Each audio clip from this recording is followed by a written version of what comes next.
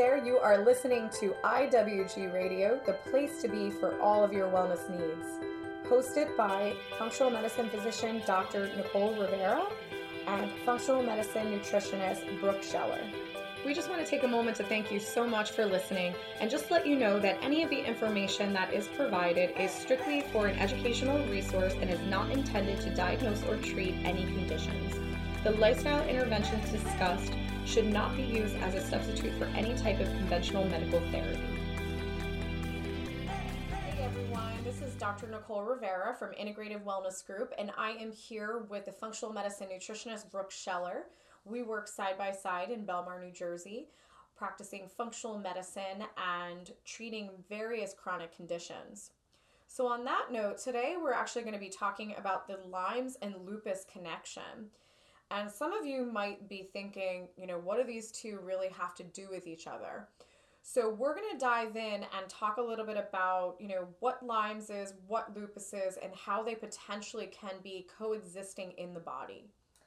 Yeah, hello everyone, and I'm really glad you mentioned kind of the differences, but also how they can be linked together, because I think, we look at Lyme's as being more of an infection versus lupus being more of an autoimmune condition.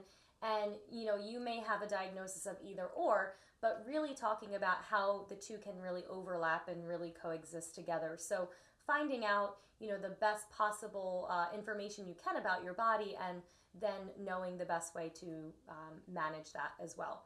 So why don't you go ahead and explain a little bit more about each of those conditions for us? Sure. So Lyme's disease is known to be a tick-borne illness. Unfortunately, the more and more research that we do, we're finding out that Lyme's is something that can be caused by mosquitoes. It can also be carried by fleas as well as ticks. So it's not really always going to be that tick bite with that bullseye rash, which definitely can be associated with contracting Lyme's, but it also can be from other modalities nowadays. So with that being said, Lyme's is something that is classified as a spirochete infection. So a spirochete is known as a bacteria, but it almost acts a little bit more like a parasite when it gets into the body. The other tricky part about Lyme's is it's something that is not typically in the blood. It's typically in the connective tissue of the body. Connective tissue is really the tissue that connects your joints. So that is one of the reasons why there are so many manifestations with joint pain when it's really coming to something like a Lyme's disease diagnosis. And typically we're going to see a lot of the joint pain in the larger joints. So anything from the ankles to the knees, as well as shoulders, hips, etc. So that's really some of the common symptoms. If Lyme's is persistent and it does get into the brain, which is definitely parts of the brain can be classified as connective tissue as well, we definitely can see a lot of behavioral changes, very erratic behavior, poor decision making, shifts in our mood, everything from, feeling angry to feeling pretty normal. We might even classify it as bipolar. You can definitely see a lot of mood manifestations when it comes to Lyme's. So when it comes to lupus is something that is classified as an autoimmune condition of the connective tissue. So with that, it means that the immune system is actually attacking the connective tissue of the body.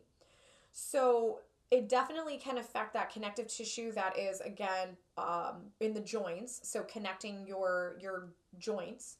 And it also can be associated with connective tissue that is surrounding the organs. And that's when, lupus, they're monitoring it to really see if it then eventually turns into something that is affecting the organs, because obviously that is a lot more problematic because it can weaken the organs and it can also create a lot of problems and, organ failure as well. Well, and I think it's interesting that you bring up the tick-borne aspect of Lyme's, and we do have another podcast where we do talk a little bit more about Lyme's disease, so you can definitely head over there to learn more there. But we talk about how, very commonly you have the bullseye rash, and then maybe somewhere down the line you have the infection, you get diagnosed.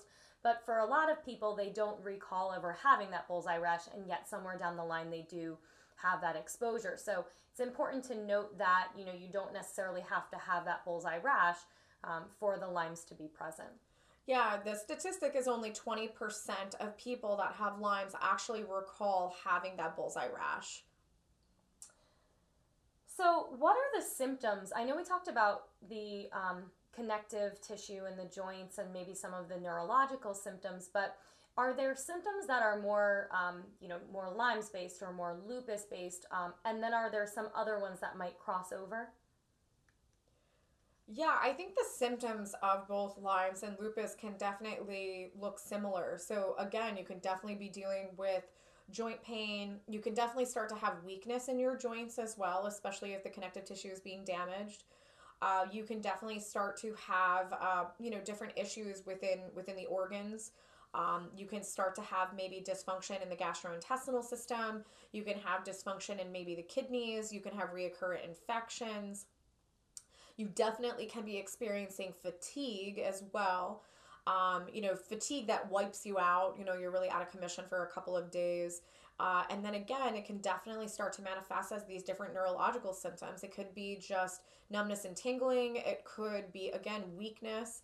And it also can then start to affect your mood and start to see major shifts from everything from, erratic behavior to really feeling, a lot of anger, a lot of irritability, and then going through days that you feel pretty normal.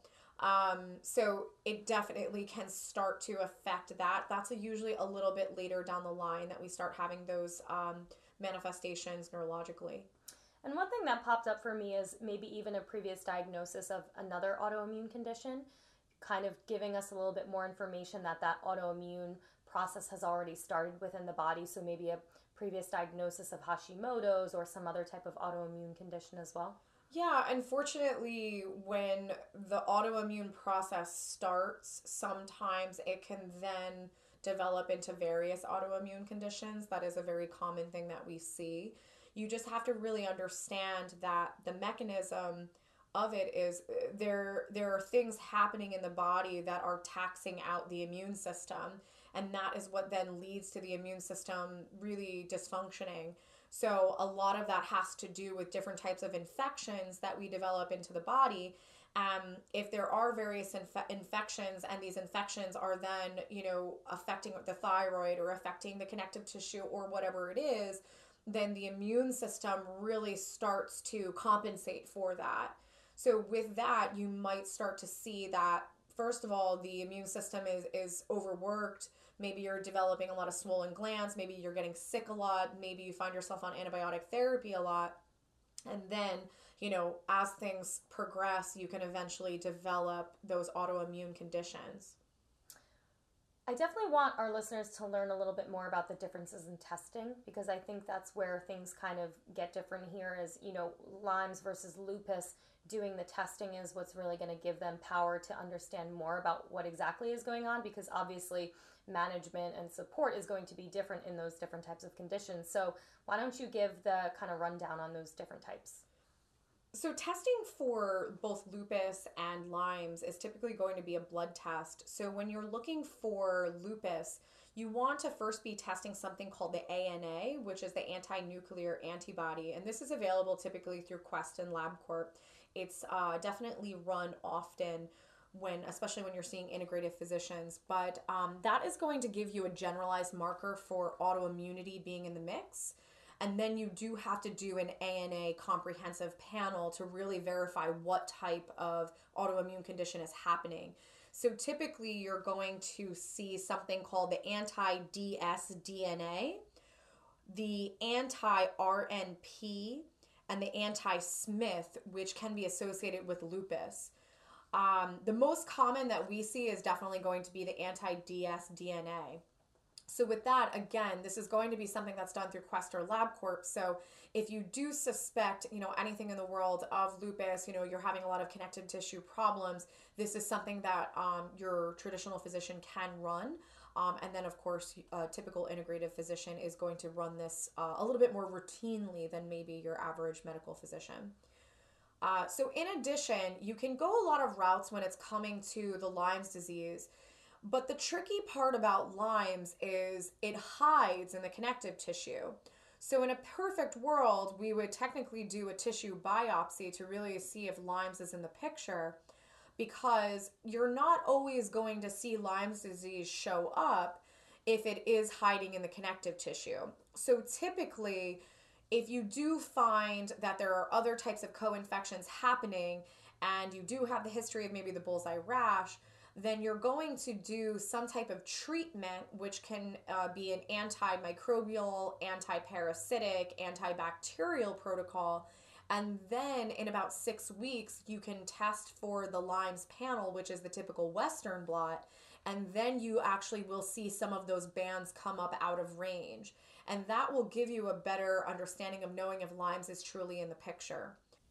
We have different modalities that will help us to verify if Lyme's is in the body through muscle testing.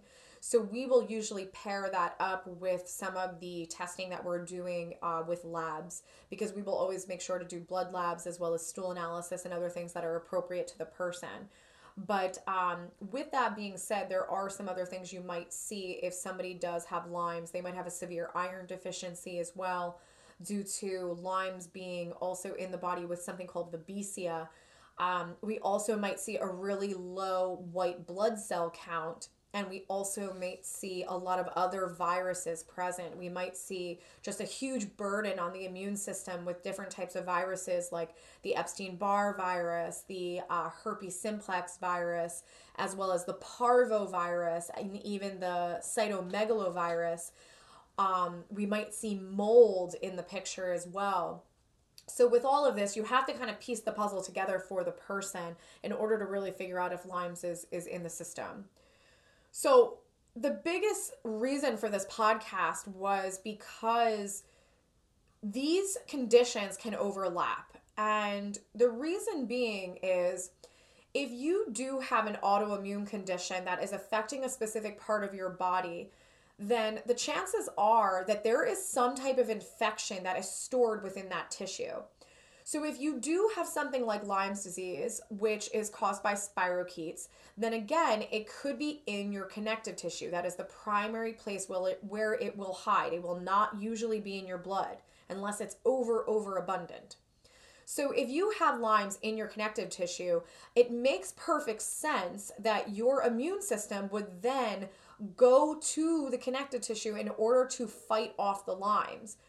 In the event that your immune system is doing that, you are going to have damage to that tissue, which then can create a positive lupus marker.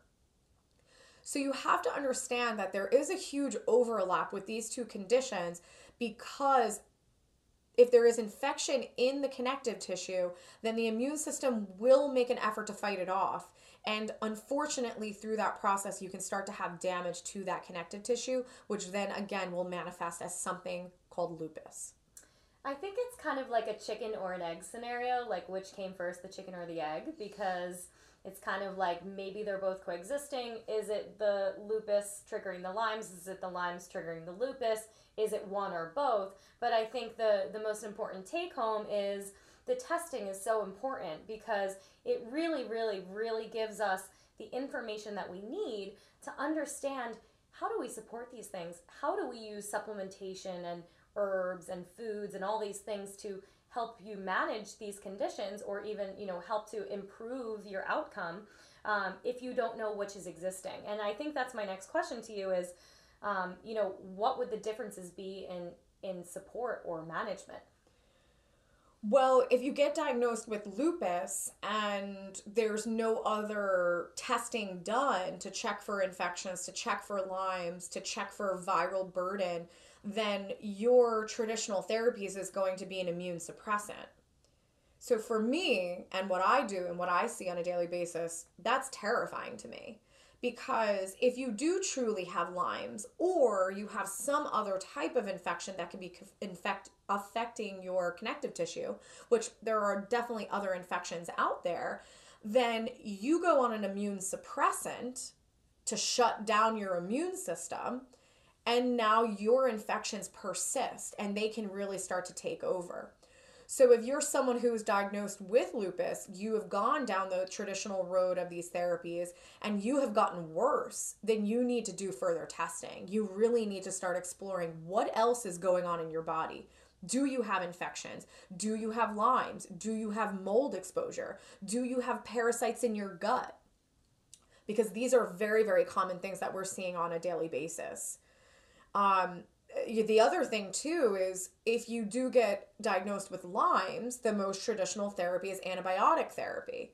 So the most common things that we see associated with Lyme's is, first of all, again, it's classified as a bacteria, but it acts like a parasite.